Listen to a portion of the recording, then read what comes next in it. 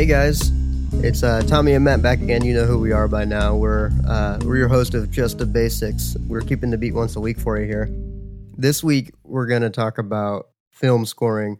Matt put together his list of his top 10 all-time film scores. So we're going to talk about that a little bit.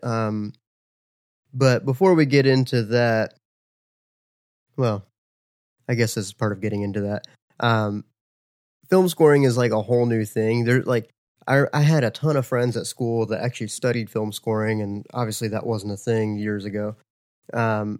It's pretty interesting. I feel like, Matt, I don't know how you feel about this, but I feel like film scoring is kind of like the new frontier for classical music, the place where they can actually push the boundaries and actually get to do stuff with it. I don't know. What do you think? Yeah, I mean, I've obviously we don't have big names like Beethoven that are out there writing symphonies and things like that. But nowadays, if you go to a classical concert, or you're going to see one of those pieces from way back then, and you don't really have someone out there that's like that, that's making new original content right now. And Right. I know that they are there and out there, but back then, Beethoven, Mozart, Bach, they were like the rock stars of their day. That's true. So That's true. instead of going and seeing Def Leppard, you'd go and see Mozart. Right. And even though that might sound weird, The little we 7-year-old. don't really have that right now. Right. Yeah, really. That's So true. nowadays, You don't have that influence in the classical world like you used to, but there is a huge platform for that style of music, and that is film. I mean, like when you listen to film scores, you hear strings and you hear horns. You basically hear symphony writing all over the place, and you hear all that stuff. It's just a different medium to present it to the listener. kind of has a And- Wagnerian thing where it's supporting the Gesamtkunstwerk, where everything is acting together, visuals and acting and all that, and the music, it's all coming together to present one big product to the audience. Right. Yeah, it's everything works together for it. Because, like, I mean, can you imagine watching Star Wars without the film score behind it? Can you imagine how boring it would be? Darth Vader. It'd be a walks in, very all he bad hears- movie. Just sounds like a big asthmatic walking in the room. You don't hear any of his theme song or anything like that. Can you imagine how dry that movie would be? Oh my god! It's just a grumpy James Earl Jones walking around the galaxy. Seriously. Or like watching the original Captain America when they're doing that chase down the street, and the writing in that section is in 7/8. 1 2 bum dum bum da dum bum bum bum bum ba da da. Can you imagine them running through the streets, jumping over cars, and fighting people if they didn't have that driving force behind it? It'd be a comedy at that point. I mean, kind of on that note, it's kind of hopping into things early. Sometimes that's exactly the kind of thing you need. Like in The Dark Knight, there's that scene where Batman's in the Batmobile, Joker's in that giant Mack truck, and has like him shooting the rocket launcher at the Batmobile, and they're in a tunnel, and it's a high action chase scene, and in that entire scene, there is no music whatsoever. Right. And it was purposefully building a ton of tension. There's a version of that scene that, well, actually, it might just be people that have dubbed over it on YouTube, but that scene has been placed with the Hans Zimmer dun dun dun dun dun dun dun dun, dun, the drums playing, and it's not nearly as effective just because it doesn't allow you to be as fully immersed in every little thing and the sound effects. So that's one time that it actually works, but they really have to go out of their way to make it work. Yeah. For Or that. like there's 2 TV shows I think of in particular. Well, actually 3. 2 of them are comedies, The Office and Parks and Rec. They don't use a lot of music because of that. They want to create that awkward type of comedy. And the music, not having the music makes some of those weird jokes like even more awkward. And then the other one is a drama I'm sure everybody's seen, Breaking Bad. The lack of music in that really makes the show. Ooh, yeah, yeah.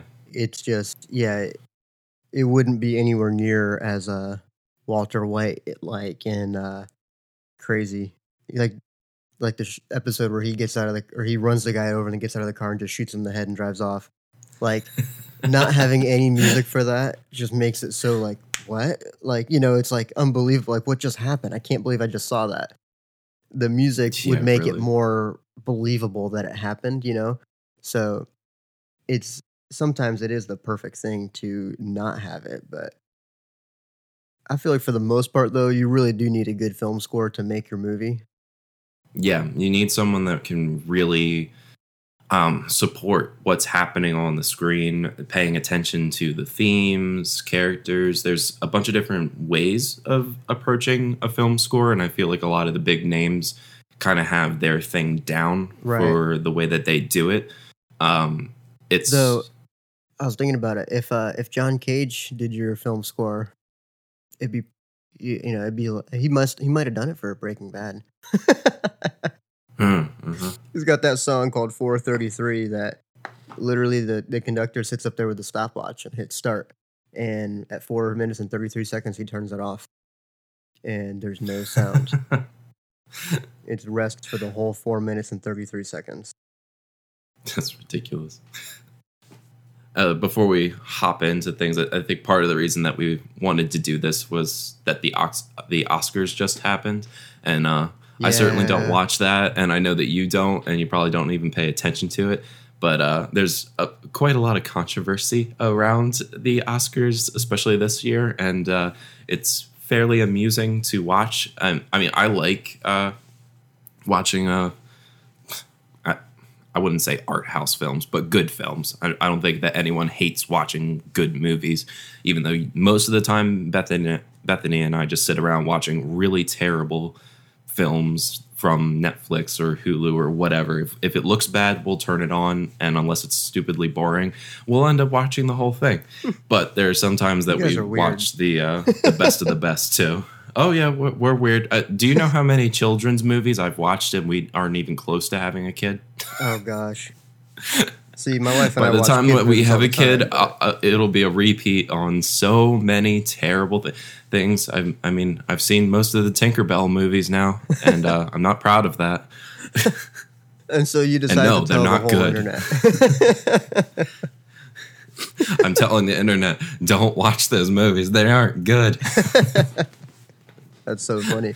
We See, my laugh wife and at I them. watch If those you types want to of sit movies, back and but- laugh, there you go. Well, we watch those movies too, but for a different reason. We got our baby on the way, and she just loves that sort of thing anyways, so. But Oh yeah. it wouldn't be my choice. I feel like a lot of the time with film scoring, I certainly have never done anything of the sort, but I do love just listening to them in general. Like I do have a playlist for that when I'm feeling like really digging in and listening to how someone is creating a soundscape. A lot of the time, someone might have actual musical themes, or they're more of making an atmospheric piece, and both Right. I think have a lot of merit to the approach of things. And Well, and it can we'll depend get on into the that point a in the little movie more with too. specific stuff. Yeah, yeah. That's definitely a thing that I'll go over later in the list, because there's one that I'm excited because I found some cool information for this year's podcast. We're not doing anything till next year. See you in 2020. Goodbye, y'all. Keeping the beat occasionally. Every year, once a year. We Just the play at the basics, slowest 2020. tempo meant to man. Oh no! Beat one now. Bam. My cat just stole the microphone. Oh no. He jumped up and then hooked his tail around the mic and pulled it away from my face. Stop it! Go away. That's impressive. I know. Well, this mic Cat's a stand is monkey. really, really cruddy. Anyways, so do you want to go ahead? We want to get started and start going through your list. Yeah, why not? I mean, we will say that I don't think either of us know everything in the world about film scoring or film in general. There is a lot of very interesting composition that goes into film scoring. They take I'd almost say the weirdest of methods in achieving a piece, and they will go in any direction that they need. So a lot of music theory rules stop applying necessarily. They find very interesting routes to get harmonic sounds that support what's on the screen. Well, so when you look at a film score, a lot of the time you'll just see what on earth is that and how did you come up with it? And the answer is it's because it's the sound that they wanted to put on the, behind the screen. Well, classical music was like that too. I mean, basically everything post-Bach didn't have rules like it used to. I mean, they have some rules, but then they pushed the envelope farther and farther. I mean, look at Beethoven. He pushed it, but he didn't break it. And then everybody after him just kind of took the envelope and just tore it into little tiny pieces and threw it in the fire and just did whatever the heck they felt like. Yeah. So that there's a lot of, you won't see like I mean, of course you'll get pop songs and some films use jazz music, but when it comes to more of a more traditional symphonic score, oh yeah. I mean, usually pop and rock stuff it's just like a soundtrack. Occasionally it's a cover, and that's nice, I guess.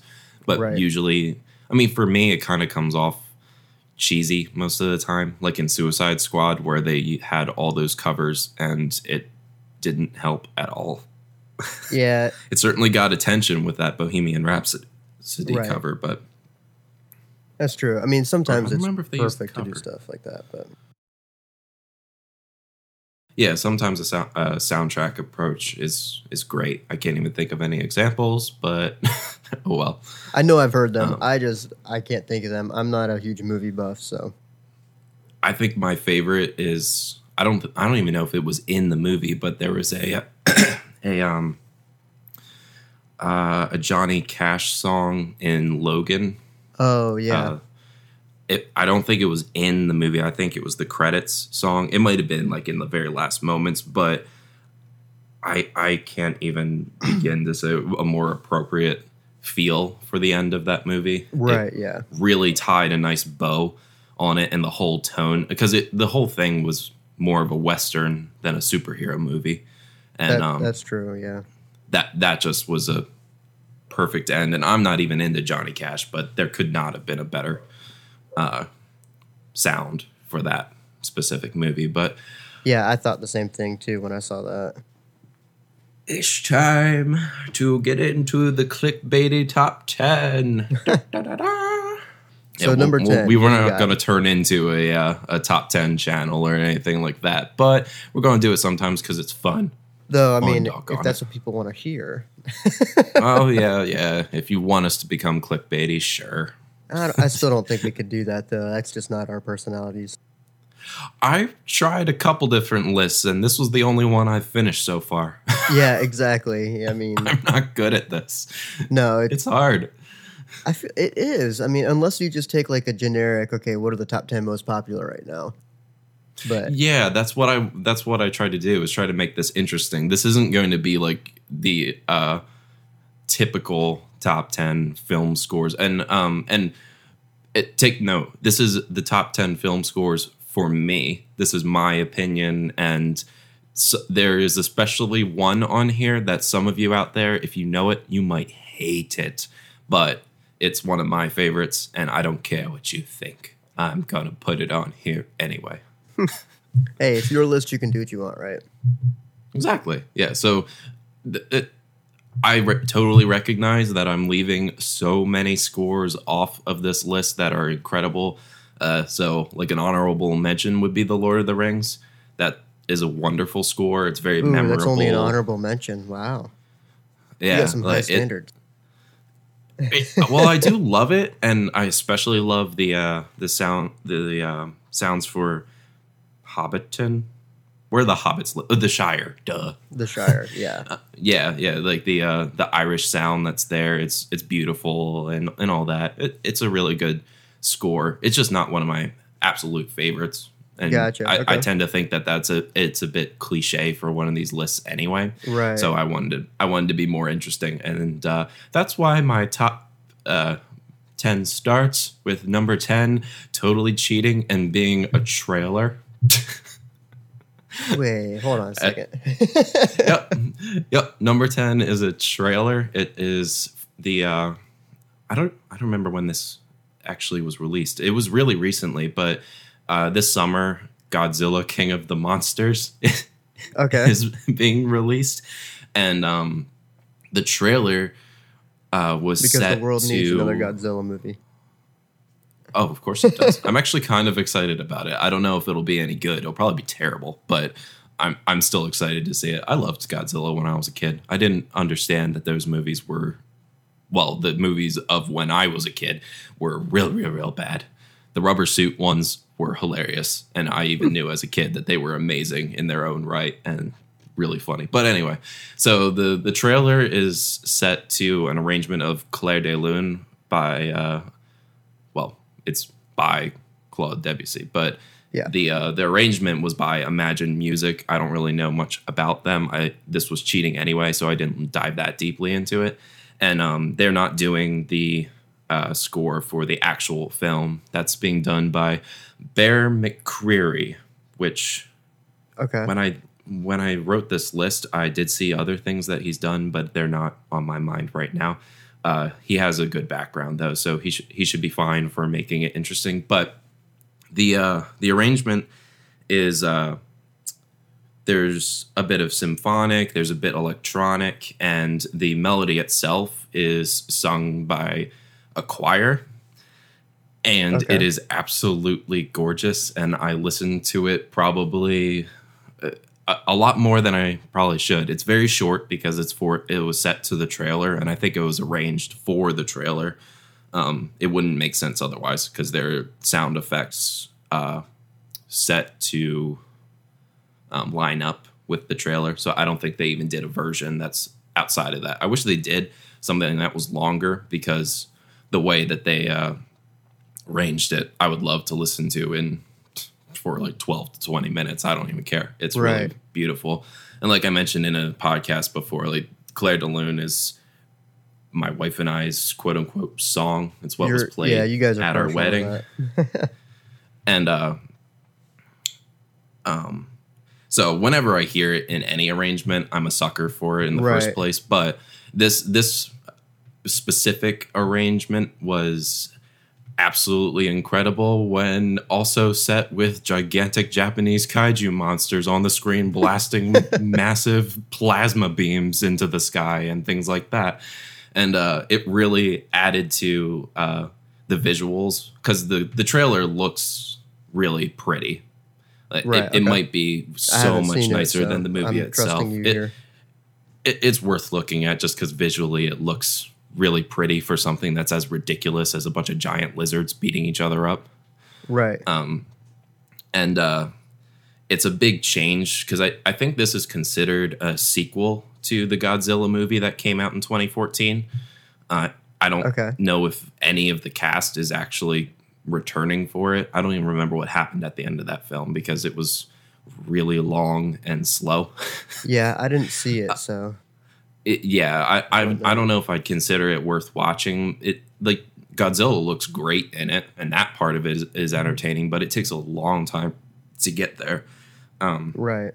And Bryan Cranston, the guy that plays Walter White, is in it, and he was the best part about it, and he's gone like almost immediately. So that took the pacing away a lot. But that movie, the score, it honestly, it just sounded like one of those videos where it's like these are the sounds of the depths of hell. Right. And you just hear a bunch of terrifying noise, like one of those videos. And that was basically what the score, or at least parts of it, sounded like. So going from that sound, where it's really harsh and creepy, to majestic and regal, what is a pretty big tonal shift. So I don't know if the actual film will use that tone in the score. It could be a much more entertaining film to me if they go that route of making a really beautiful score set to these ridiculous ideas. Right. That's a very interesting approach to it. Okay. But we'll see about that. So that's my number 10 because I don't think I could leave off not mentioning that it was probably the best trailer I've ever seen because of that music. Okay. Gotcha. And they are probably going to get my money in the theater because of it. And I almost never go to the theater. Except for Star Wars. We saw that like 3 times. Oh yeah. I'll always go to Star Wars. I'll never miss that in the theater. I don't care how much people hate The Last Jedi. I will watch it again and again and again. That's too funny. So I looked up Bear McCreary because I hadn't heard of him before. I'm actually more familiar with his stuff than I realized. He did the video game God of War. That's right. I remember now. He also did Assassin's Creed Syndicate. And he also he does the TV show Outlander. Okay. And he did The Walking Dead. Yes, and The Walking Dead. I was saving that one for last, but you cut me off. I just remembered because I remember telling Bethany about it that has a good chance of actually being good because he did that Walking Dead theme. Yeah. I assume he did the theme. Between that and Agents of S.H.I.E.L.D., I would say it's probably going to be pretty good. That's good to hear. That could that'll justify your top 10 rating. Entertaining. Yeah. We'll see if it stays on there. I'll give an update whenever it releases. When it's released, yeah. Then we'll tell you the real truth. But as of now, it looks like it's going to be number 10. Yeah. We'll leave it at top 10 for now. All right. So the next one is number 9. I love this film. This is awesome. 2014's Interstellar. The score is by Hans Zimmer. And you can say what you want about the movie, whether it's that you find the science of the astronomy in it to be off. Who cares? It's a fiction. Yeah. Or if there are parts of it you don't enjoy for some reason. I loved this movie a lot. I did too. I don't understand what people don't like. It made me uncomfortable the whole time. Like I kept feeling like something terrible was about to happen, but I wanted something good to happen, so it captivated me. I couldn't look away. Yeah, I'm still not really sure what people didn't enjoy about it. I mean, one of the things I really do like movies in space. I love everything to do with space anyway. So I'm already kind of partial to the film just because it's set in space and has fantastic visuals of in space and such. So of course I'll be distracted by that. So if there's like filmmaking issues that are along the way that I usually don't recognize anyway, because I'm used to watching terrible movies, then I don't think I'm going to notice it in this one because there's too much that I love about it to notice anything that's really wrong with it. Yeah. And I just love the irony of the fact that you put this one on this list because being based in space, and they spend the whole time basically just kind of floating, and everything. Being based in space, you don't hear sound in space, which I love the irony of that, having one of your top 10 film scores being in a setting where there's literally no sound. Yeah, really. And well, there's not no sound, but there's nothing for it to travel on because there's no air, so you don't hear it. Right. Yeah, the sound doesn't go anywhere. However that works in sciencey terms. Yeah, we'll probably have somebody email us and be like, "Hey, that's not how it works." Oi! The sound still goes. It just can't go in your ears. What? It's like that's probably actually how it works, but I don't know. I don't know anything about how it works. I just love the irony of the fact that you don't hear anything, and yet there's music. Yeah, really. So Hans Zimmer's score is it still has the symphonic stuff going on, but I just really like that it seemed like he took a minimalism approach to yes, it. I would agree with that.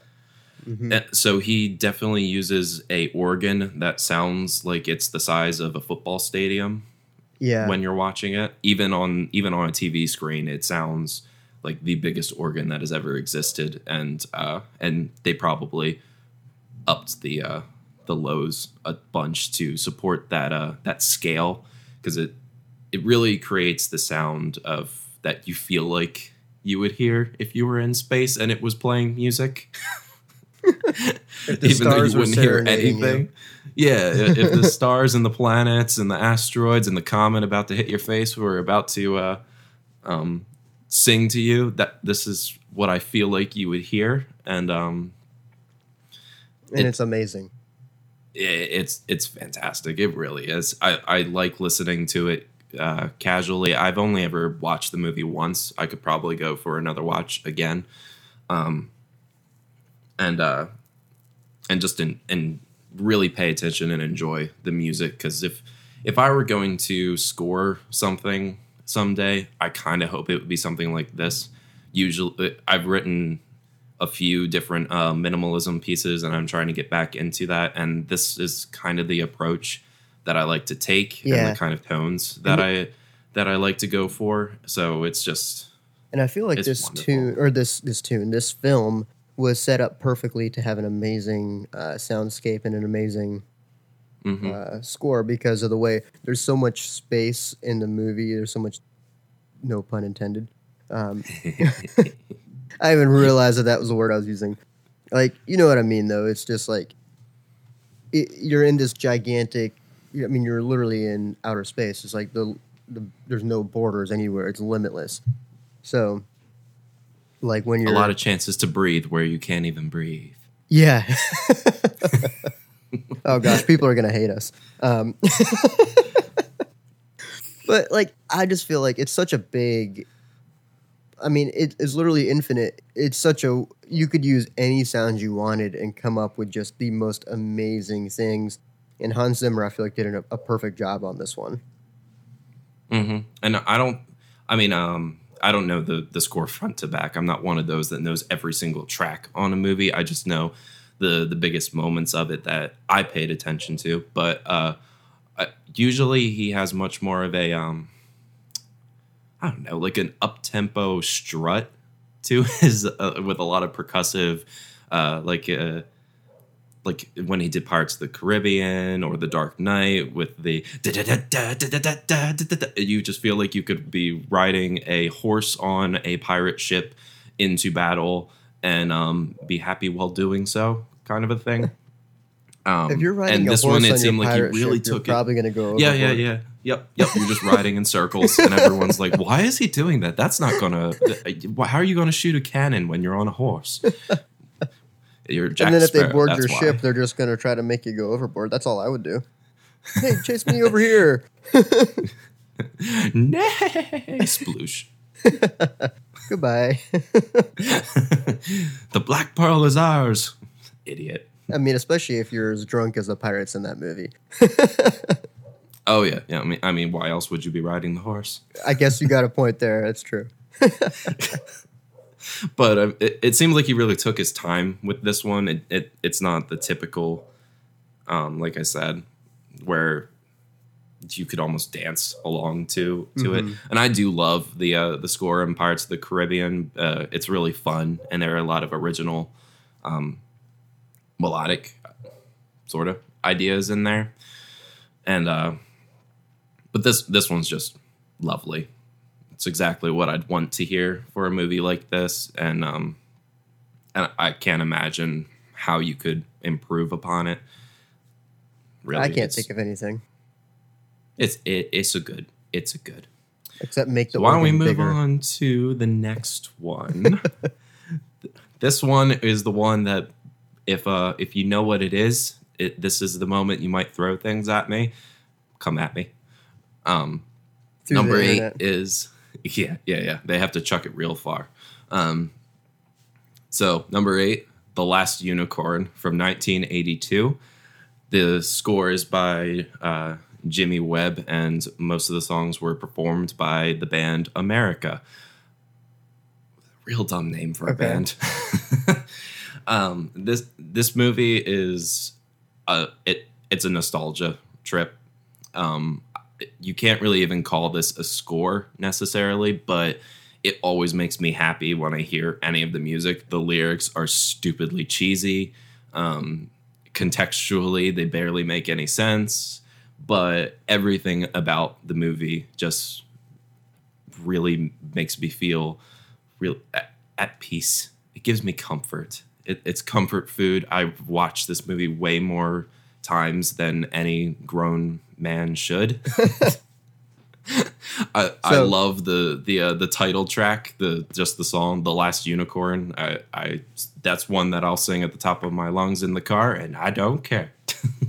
Now, I'm just curious. How did you end up watching this movie in the first place? Do you even know? I'm 99% certain I saw it as a kid, because when I've watched it, I don't know, maybe like 4 or 5 years ago. I was really familiar with it, but I don't actually remember when I saw it as a kid. I watched a ton of movies back then, though, so I don't know when that happened. I probably like got it rented from not Blockbuster, but there was one near us that I think it was called Magic VHS or something like that. It had a wizard for their logo. It was a.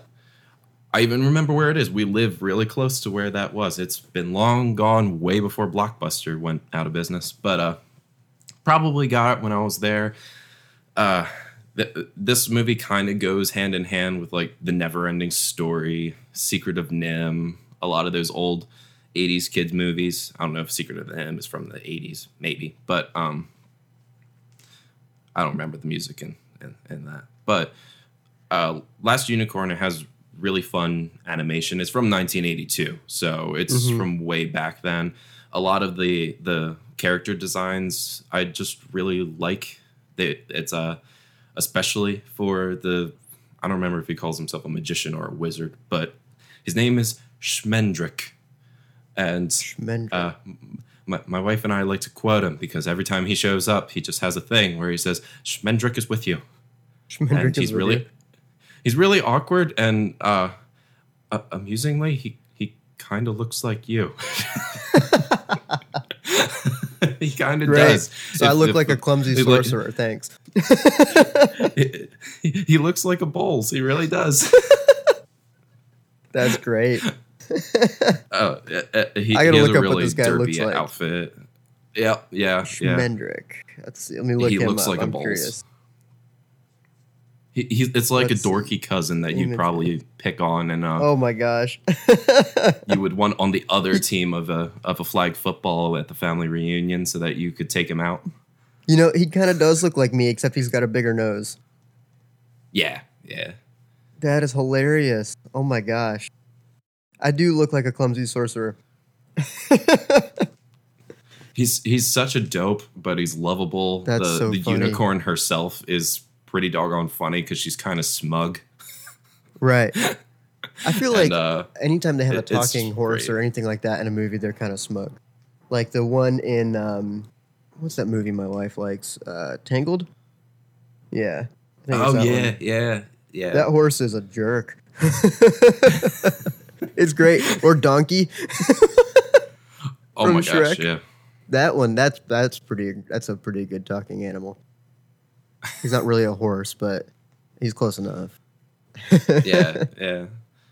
But I wouldn't really necessarily say that the music in this is anything to aspire for necessarily. It's just something that but you like. It's something I love, and I will always appreciate it. And I do actually like the title track, especially in covered versions that I've heard. But of all the old animated movies that I love, because I really do enjoy animated stuff, that one's probably the top of my list. Like tonally, it goes along with what I enjoy. And there's also a big jerk of a butterfly at the start of it that quotes a lot of jazz standards. So they've got that. He only talks in poetry or literature or song, and he quotes A Train and a couple others, I think. And he's a real jerk, kind of, because he refuses to disclose any information to the unicorn, and that's just rude. That's great. Man, it's been too long since I've listened to Take the A Train. I need to listen to that again. I've been working on it with a student. It's really fun to. Yeah. I love teaching those songs we used to play all the time to my kiddies. It's so great because you know the song inside and out, so you can teach all the little tips and tricks that you've learned and be like, hey, so if you hit this note here, it's kind of cool. Or Yeah, you hit yeah. this note, trust me, I know from experience it's not good. Yeah, I've got a yeah. few of That, those. and I've been working on Honeysuckle Rose with another student, and that's a great one for The- teaching The a standards are my basic scale favorite. shape. We should do a top 10 list of our favorite standard. Yeah, We'll have to do that sometime. Not maybe yet, next but month we'll do that one. Yeah, we'll do that sometime next month. Yeah. We want to spread our top 10s out so we don't become BuzzFeed Exactly. Yeah. or something like that. Yeah.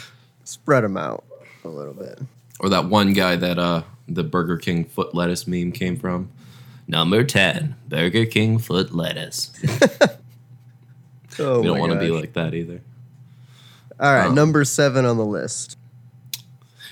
Alien. Alien, okay. Scores by Jerry Goldsmith, and it's from 1979. I think a lot of people have seen and loved this movie. I actually didn't see it until not last year, technically 2 years ago, but at the very end of 2017 when my wife and I went on our honeymoon.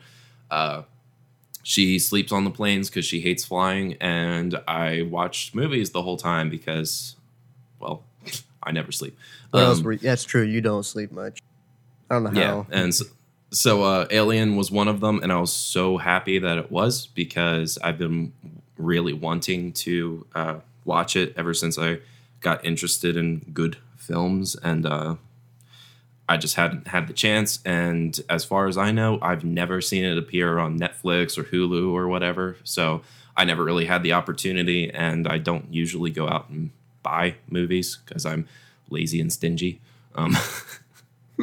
But I was kind of mad at myself when I watched this movie just because it's inspired so much of everything that I love,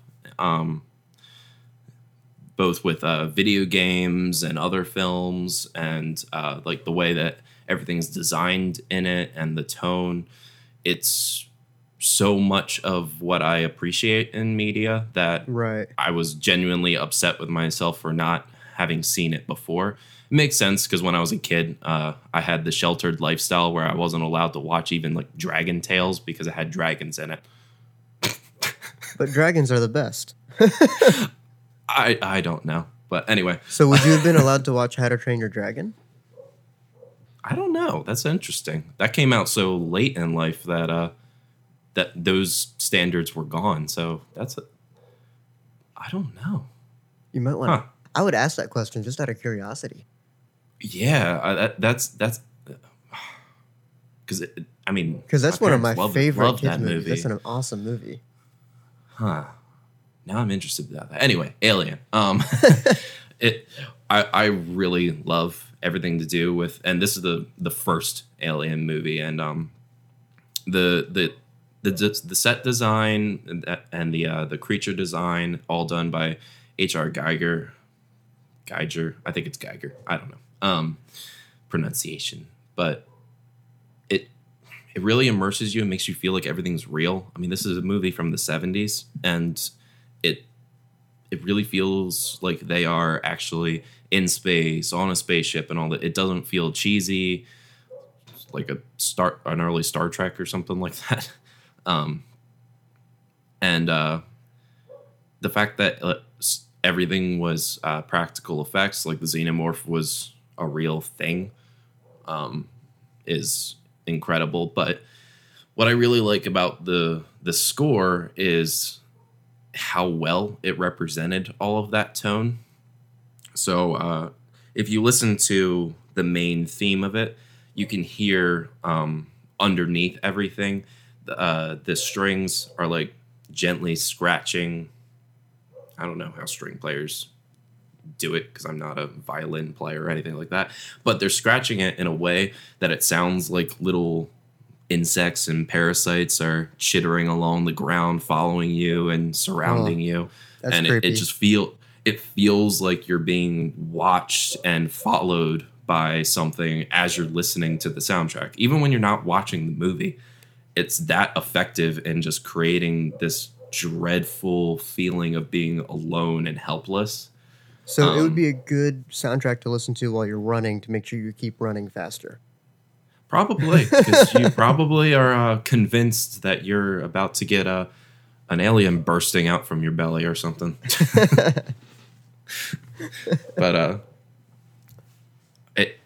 Oh my gosh. the theme was pretty memorable, and I watched an interview with Jerry Goldsmith and Ridley Scott, the director, and Goldsmith was saying how he never scored a film until he'd watched it first, and Okay. and when he watched this movie, like, it genuinely terrified him. Like, he was really scared of the movie, and that made him all the more excited to write the score. Which that's probably the most fascinating thing to me is he watched the movie without the score all the way through, was terrified of it even without his score that adds to that sense, Right. and knew what to do to support those feelings. Which that So either this film is really scary, or this dude just doesn't handle scary stuff very well.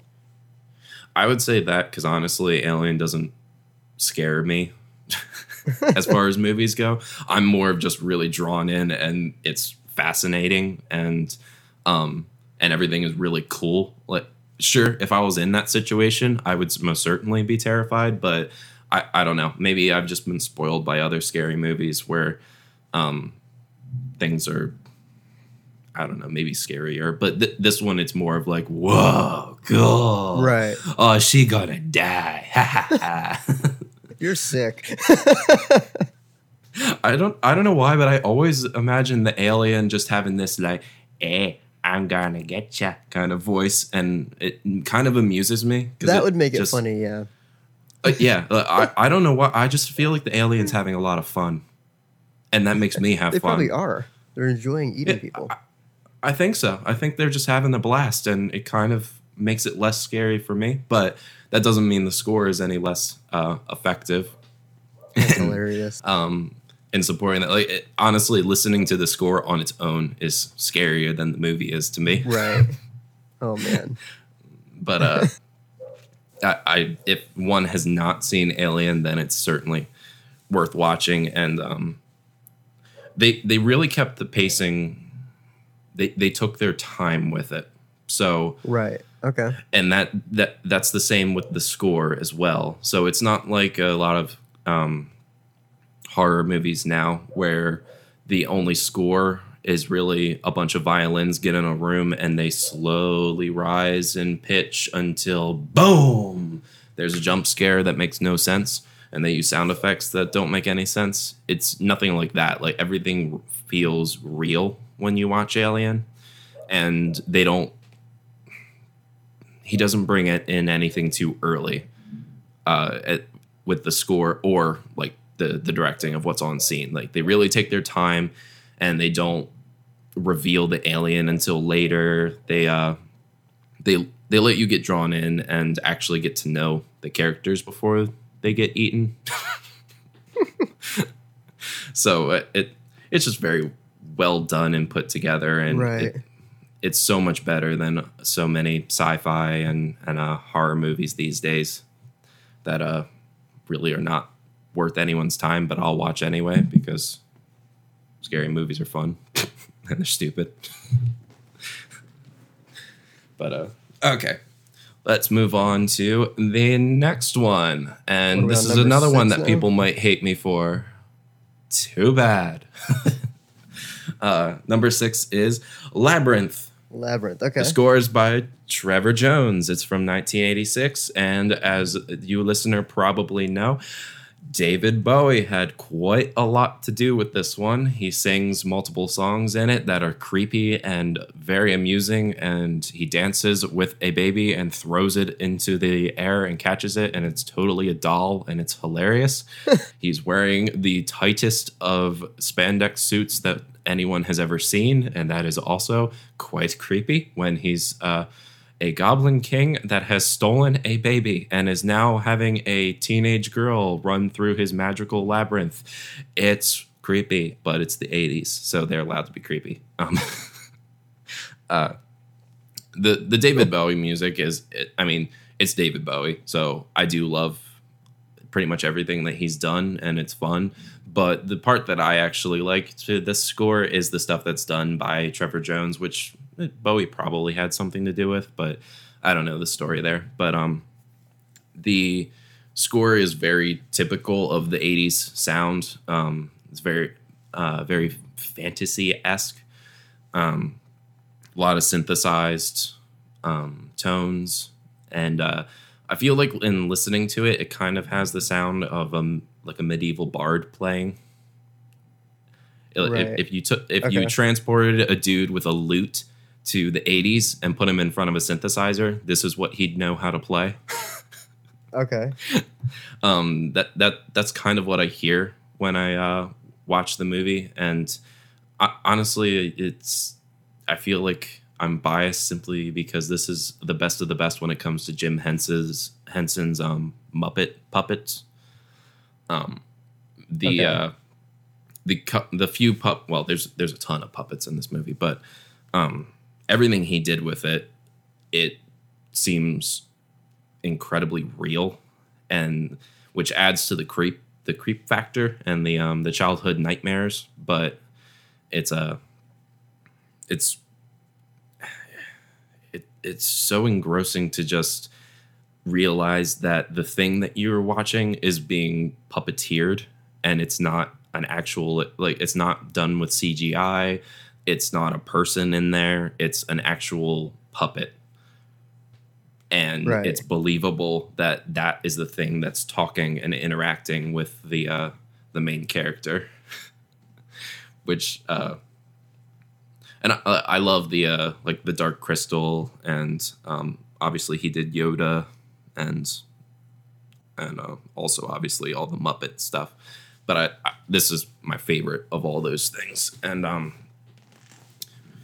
as I said, you might hate me for this one, those out there, but this is a nostalgia one too. I didn't watch this movie until a few years ago. I never had the opportunity, and I know I didn't see it as a child. But it's the better version of things like The Neverending Story and other puppety movies I saw as a kid that were not very good. So it kind of reminds me of all that stuff that I loved when I was younger, but it's in a movie that is actually really interesting and fun and well done. And it's just about as 80s as anything could ever be. Right.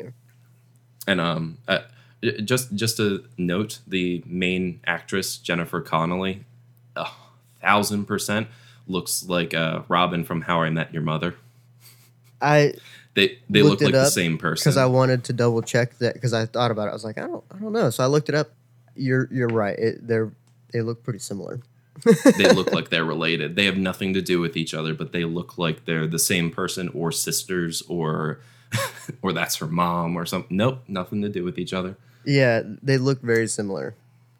Yeah, they sound alike. Their mannerisms are similar, even when one was a kid when she did this movie. But okay, let's move on from that one. I might be losing some respect now, so let's move a little up and redeem yourself a little bit.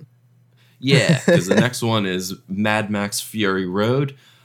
I hope I pronounced this one right. Actually, I don't really care if I pronounce it wrong. Oh well. Tom Hulkenborg.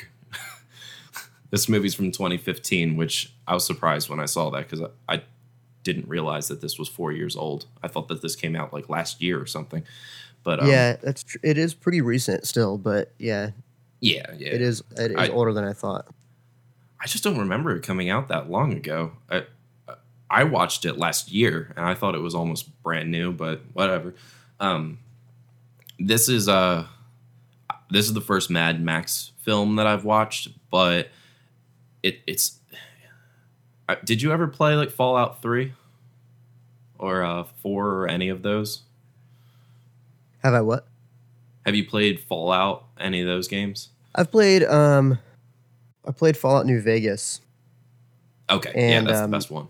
I've watched you play Fallout 4 when it first came out, because you got it for the PS4. Oh, yeah. And I played it a little bit, but not a whole lot. I Yeah, know I feel Mad like Max kind of this has is that sort of the feel. yeah, exactly. Like, they're very closely intertwined. So seeing this on the screen is kind of like seeing a Fallout movie. And this is I'm not a huge Mel Gibson fan, so he was Mad Max back in the day. So I'm really glad that we have this movie because I love the tone of this post-apocalyptic style, and this one adds so much color to a desolate environment. So many of these shots, Right. I feel like I could just like freeze frame, print it out, and put it on my wall because it's a gorgeous film for a place that's just been brutalized by a bunch of like tribal freaks with guns. Right. That sounds about right. Uh-huh. Yeah, and it the score is I don't even remember noticing it when I watched the film, which that's a lot of that's important when you watch a movie, I feel. A lot of the time it's rather that it supports the scene so much that you can't help but take the whole thing in, or it supports the scene so much that you don't really even notice it. It's just like part of the entire experience, and it doesn't distract you, basically. Right. Because if it's distracting you from what's on scene and it's not like John Williams level of wonderful, then it's probably doing the wrong stuff. So this is one of those that I went back and listened to when I did this list because it's one of my favorite movies ever, and I was curious if the score was held up as much as the movie, and oh my gosh, does it. It is an incredible score. It even though it's all instruments and probably some synthesized stuff, it Right. it has sounds that sounds like roaring engines, and there's the tribal drum sounds that you'll hear in it, which it makes sense with the plot because it a lot of it almost has this post-apocalyptic cult thing going on, and the followers that are acting all primal and tribal with their desires and not really using any kind of common sense. So they're just Right. maniacs with weaponry. Well, I But mean, that's kind of the whole point of the movie. yeah, exactly. And a lot of the sounds in the score they kind of sound like gunshots, which, considering how much action and violence is in this movie, you'd almost think that wouldn't be a good thing to have in the score. But Right. it works. It's wonderful. And listening to this, I would never ever put it on in the car because I'd probably go to prison for driving 130 miles an hour. That's so funny. You'd be driving just like you're in the movie, crashing Yep, through stuff, going up jumps. Yep. Next thing you know, there'd be a machine gun on the top of the zombie. I'd start taking out pointy things and poking the cars that are next to me, trying to slash their tires as I drive by. Jump onto the hood of my car as it's going full speed. Right. It'd be kind of like Whip my guitar out and play. Have you ever played that game? There's an old computer game called Road Rash. It's a motorcycle racing game. I So- do know of this game. I never played it, but I know it. So in this game, you'd be racing other people, but then you'd pick weapons. So you'd have a bat or a chain or something, and you'd try to beat the people next to you and knock them off their bikes. And the whole time you're being chased by cops. And if you got caught by the cops, you'd lose the race, of course. But then they would take you off to jail in the worst way possible. They would handcuff you to the motorcycle and drag you behind the motorcycle. It was hilarious. It's a great game. I remember one. I think I remember this. This might just be in my head, and this might not be real, but in my head, I remember this cutscene where they put the wheel of the bike on your face and then rev the engine so it spun the wheel on your face. I don't know if that's really Oh my real gosh. or not. That might just be something that I'm imagining because it's been so long since I played the game. That would certainly turn up in a Mad Max movie, that's for sure. Yeah, I feel like that's kind of fitting for this. One of my favorite things about this movie is the one dude who is playing the most metal guitar ever and is just sitting on top of some giant apocalyptic Mack truck, and no matter where they go or what they're doing, he doesn't stop playing the heaviest of metal riffs. And Oh my gosh. there's a bit of soulmate in that person. I understand him. I'm pretty sure even when he dies, he keeps on playing. He's determined. His fire's shooting out of his That's the only way guitar. he can cope with it. Oh Yeah, man, that's yeah. epic right there. I'm pretty sure that he might be the most depressed person there, and he's just trying to get by. He Yeah. might actually be sane, and he just thinks that if he just keeps playing, no one will hurt him. Sad day. Maybe he's just trying to make a buck. I don't know. Who knows? Yeah. I mean, in this case, I think he was just trying to get a drop of water, but That's so funny. All right, what's next? it's on a our really list here? fun movie. So if you're one of those people out there that doesn't like action movies, you've seen Transformers and you feel like you've seen too many explosions in your life, just go watch this film because it's a different kind of action and it's fantastic and it's really worth anybody watching. It's really fun. It is very, very violent, but it's worth it. Even if you're a sensitive person, it's okay. Go watch this movie. Even You if you're will love it. sensitive. Wow. It's okay. Way to like isolate half our audience. Hey, if they watch this, then they'll know how bad things could get someday, That's especially so, in this America. Anyway, number that's 4. terrible. All right, yeah, let's moving on. It Follows, which I mentioned before. It This is Follows what? by It Follows You. Specifically. Anyways, It Follows. The score is by Disaster Piece. I talked Piece. about this one before, Yes. so I won't go into too much detail. This is from back in 2014. It's I feel like if it wasn't for Disaster Piece's score, this probably wouldn't be that good of a movie. It is Okay. very interesting. The premise is lovely. It feels like a classic scary movie idea. And I would put it up there with all the classics, Halloween, Friday the 13th, all those. I think it holds up with those, but I feel like it goes beyond that for me personally, simply because of Disaster Piece and that 8-bit pixelated synth wave sound that he uses. Because it just adds a layer of art to it that is exactly what I love.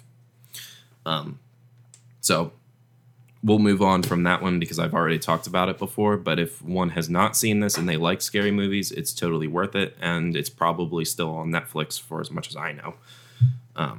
That's the way that I saw it. All right. Alrighty. Next up is the one that I'm just really excited to talk about. It's Annihilation. This score is Okay. done by Jeff Barrow, I don't know, and Ben Salisbury. The only reason I know how to pronounce that is because of Salisbury steak. That's a Lancaster thing. And Anyway. Jeff, it's probably barrow, like a wheelbarrow. Probably. I don't know though. Sorry, Jeff Barrow, if you're Wheelbarrow listening. and Ben Salisbury steak. The If only you guys reason I'm listening, okay with sorry, making we're fun not of them good is with because... Yeah. Sorry, bro, but your score was absolutely incredible, and I will make jokes because you guys rock. Anyway, this film's from last year, which is very weird to me because I feel like it was a couple of years ago, and I think this one squeaked by without people noticing, and in like a couple of decades, this is going to be one of those movies that is as big as Alien is now. Okay. I mean, I don't know everything in the world, but I think that this one can easily be a classic just because there's Wait, you so don't know many- everything? I thought you did. That's why we're doing this podcast. I'm not my wife, dude. I can't know everything. That's to make up for Wow. when I forgot our first dance. She must listen to this podcast, doesn't she? Maybe. Love you, Bethany. Looking for some redemption. Anyways, we both So, kind of isolated ourselves in the last couple of weeks with some of the stuff we've said. Yeah, So we got to yep. kind of grovel a little bit. Mhm. Anyways, So Annihilation is it's a sci-fi flick. I think it counts as horror, but not really. More of it. Okay, it does count as horror, but it's more like the Lovecraftian style of horror, which a lot of people out there refer to as cosmic horror. where it's a kind of a it's the fear of the unknown in a way, and things that can't be comprehended, and Okay, kind of like and everyday are life. yeah, really. That are so beyond you and your humanity that's what's creepy about it. All the Cthulhu crap. Right. Okay. I like Lovecraftian stuff, but this one the movie's themes, a lot of it is about like self-destruction and like a mental corruption, and the score is one of the best that I've ever heard, and an interview that I saw completely supports that. Everything that I felt about it is exactly what they intended. So as the movie goes on, the score changes, Okay. and that runs completely in line with the film itself. I don't want to really spoil anything, because if people out there haven't seen this movie, they need to go watch it. It's on Hulu and Amazon, and you have to see it. But it has Natalie Portman as the lead role. So if you liked Queen Amidala, there you go. Padme's back with a vengeance. She's not dying of being sad with babies this time.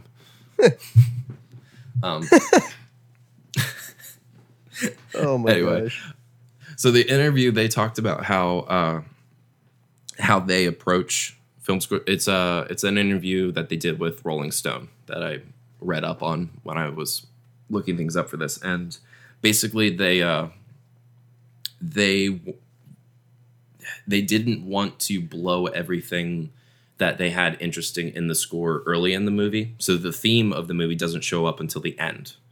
And if it is there, then I must have missed it, and I want to go back and watch it again and again, see if I can catch it. The theme is nothing more than 4 notes, and it's very memorable for being that simple, but it has a lot to do with what happens on screen when it plays. But early in the film, because in that current state, everything feels very realistic and human, they use an acoustic guitar finger picking style, because they wanted to keep things grounded in reality and feeling of having a homey feel to it. Okay. Like having a childlike exploration of the wilderness kind of a feel. Right. And so that part's very effective. But by the end of the movie, they've now applied a severe bit crusher to everything. Everything has gone from that homey feel to now even more synthesized than the It Follows, or sounding more cosmic and out there than the Interstellar soundtrack. Okay. So it goes through a complete transformation over the course of the movie, and that has everything to do with the actual film itself. And, right. But it's so subtle. You don't. I didn't notice it until the second time I watched it. I noticed the main theme, and it was, and instantly I was drawn in. I was just like, "Whoa, oh my goodness!" And because I was kind of casually watching the movie with it on, because I was straightening up the house and organizing some music, and then towards the end of it, like it refused to let me look away. And I was just drawn in for the rest of the movie from then on. And then the second time I watched it, it was a completely different experience, with actually listening out for it and having the whole thing be a musical journey as much as a film journey.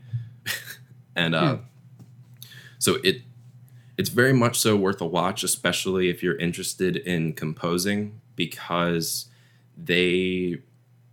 they approach this with a mastery that I can only aspire to. I'll have to listen to it. I haven't watched that movie before. The simplicity of it is outrageously good. Because that's something that I want in my music, is keeping things simple, yet it feels new and fresh. And just the amount of might and mystery that's in such a very simple idea is overwhelmingly inspiring for me moving forward in music. So it's kind of like for my outlook on writing, a life changing sort of a thing. So it's there's a ton to it. Like when I wrote up this one, which by the way, this top 10 I wrote up, and we're going to be putting it on the blog for anyone that wants some notes or whatever. Yes, but, we will. We'll post it the day after the podcast goes live. So we'll have the blog go up on Tuesday for you. Yep. And part of what I said about it is that in the ending, there's, even though they have that bit crusher on and it seems heavily synthesized, like the humanity of everything has been lost to it. There's still like this breathy, calm life to it. Like it feels like the music is alive. It's really difficult to tell if the music is actually the music or if it's what you're seeing on screen making the sounds, which it's not often you get a score that is so connected to the movie itself that you struggle to, it's like messing with your reality in the movie itself. It's weird. So if you haven't seen it, go watch it. It takes its good old time. So give it a chance and get through it. Because of its Lovecraftian approach, it leaves a lot to interpretation, and that's kind of the point of it. It's not to say that this is one of those where at the end of it you're just like, what happened? Like it's very clear. It's well done, and it's not boring or anything like that. It's just if you start watching it and you feel like, oh, I don't understand or something like that, it's one of those things you just kind of have to pay a bit of attention to. There's things that happen in it, that actual plot points that I didn't catch on my first watch. I mean, like I said, I was watching kind of casually, but seeing it a second time, I got it. So, right. Okay. Anywho, now let's move on to number 2. This is one of my favorite movies of all time. It might be my favorite movie of all time, even though it's not at number 1. But okay, interesting. This movie is Blade Runner. The score is done by Vangelis in 1982. Vangelis, I think you've had a couple things from 1982. Do I? Yeah, that unicorn one. It was from 82 as well, you said. Wow. That's pretty funny. Maybe 82 must have been a good year. Yeah. I mean, Blade Runner came out, so it must have been. That's funny. You know, there might have been a Star Wars that came out that year. Depends. It's possible. No. I think that the original trilogy was 3-year gaps, so it doesn't line up. Okay. Anywho, Blade Runner. The next year would have been Empire probably. Okay. So Vangelis, I think he's Swedish. He's one of those countries up there. I didn't write down his actual name. This is his artist's name that he goes by, and I don't know if he's still around anymore. But his score in this one, it was defining for the 80s synthwave sound. This is where it came from, so I feel like this is the sound that turned into like the Stranger Things theme, the It Follows Disaster Piece thing. All of those trends, and every time you listen to anything that's trying to give you a nostalgia 80s trip and it uses a synthy sound, it's because of this movie. That's why. Blade Runner, if you don't know, it's a cyberpunk style. It's very philosophical. It is very mysterious. It's even though it's a sci-fi and has that cyberpunk dystopia. It's the movie's done in the style of a film noir. So, in that vein, the score, even though everything's synthesized, it takes the style of classic film noir. Like the jazz music, like there'll be a saxophone playing in the background while the detective is talking to some hot lady about a mystery and being tricked or something like that. Well, Bethany, don't listen to this. So the soundtrack, it basically synthesizes those sounds to create a sci-fi version of those jazz tones, or at least that's what I hear. I mean, maybe someone else hears something else, but I hear that he's taking that style of music and creating an electronic synthesized version of it. Okay. And so everything sounds like a jazz ballad, and I don't actually think that there's any point of this score that it's like a driving action scene. If I remember right, the bigger action scenes are silent, which I think is pretty typical of a noir. Like the music comes after someone's been shot, kind of a thing. Okay. And they give room for dialogue and all of that. There's a lot of visuals with this one. And I also want to just mention alongside of this that I didn't want to include both of them because I didn't feel that was fair in taking up 2 slots. But Blade Runner 2049 kind of goes hand in hand with this movie. That's one of my favorite movies of all time as well. And the score in that is just as good as this one. That's done by Hans Zimmer and Benjamin Wallfisch. Okay, gotcha. It's a fun name, but what a name! They did a fabulous job with taking the tone from back in 1980 and translating it to, I think that was last year or 2017. I'm terrible with years and such, but that's a lovely movie too. So I wrote down a quote from Vangelis talking about what he did with this. So I'm just going to read it. He said, "I believe," he had a wonderful accent, "I believe the electronic sound is equally natural. The only thing that has changed is the source, and somehow it can go further than the acoustic instruments because it can produce sounds closer to the sounds of the universe." So basically, he loved using these electronic sounds because he felt that they had an unlimited potential to represent anything that you want to portray on the screen.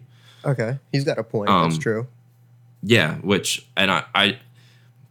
the genuine passion for this approach that you could hear in his voice when he's saying this made it all the more profound to think about, because usually we tend to be like audiophile, where acoustic instruments are the peak of things, and like if I'm running my archtop through an amp, I want it to have as clean of a sound as possible. I'm not going to put it through any pedals if I can help it, blah, blah, blah, blah, blah. And this guy's just like, oh yeah, I'll go as far as possible. Bring on all the weird effects. I'm going to get whatever message I want to put on that screen, no matter what it takes. And I'm going to make it happen right now. Because there are other people talking that like he didn't write anything down or things like that. He would just, boom, soundscape out of nowhere. He just knew what to do immediately. That's crazy. Yeah. So if you people haven't seen Blade Runner, go watch it and take note. It is very, very slow. It's a long movie, and it is not for everybody by any sense. I think as many people there are out there that love it, there's an equal amount that probably hate it. It's not a Star Wars or an Indiana Jones or something like that. This one, ironically, both of those are Harrison Ford films. So is this one. Oh my gosh. You're full of Harrison Ford films. Yeah. He happens to be my favorite, but it's just a coincidence that my favorite scores go along with his movies. But it's not a typical watch for anybody. It's much slower than Mad Max. It's nothing like those. But if you're in the mood for something that'll take its good old time to showcase some wonderful ideas and practical effects and things like that, it's a really great movie. And if that one ends up too slow, then try out Blade Runner 2049, because it does a lot of the same philosophical ideas. It's almost a rehash of the original, but done with modern quality. and Harrison Ford's in that one too. And that's a great movie as well. But All right, so I know everybody's expecting us to say number one right here because that's only logical, of course. But unfortunately, we had some technical difficulties and we actually don't have that recording. So, what Matt and I are going to do is we're going to re record it for you and re release it as a small bonus episode later on this week. In the meantime, though, please listen to this, like, share, comment, subscribe, share it to all your friends. We really appreciate you sitting through and listening to us talk. We do think we have a lot to offer, but it only really matters if you guys think so too. So if you like it, please share it with your friends. If you don't like it, you don't have to share it. It's okay. We're not going to be upset by that. But, if you do like it, please do. You can reach out and contact us through Twitter and Instagram at TBowlsMusic on both of those. Or you can email us through our website, TommyBowles.com. You can reach me directly at Tommy@TommyBowles.com. Just, thank you guys again for listening. We really appreciate it a lot. So you guys have a great one, and we will hear from you in a couple days.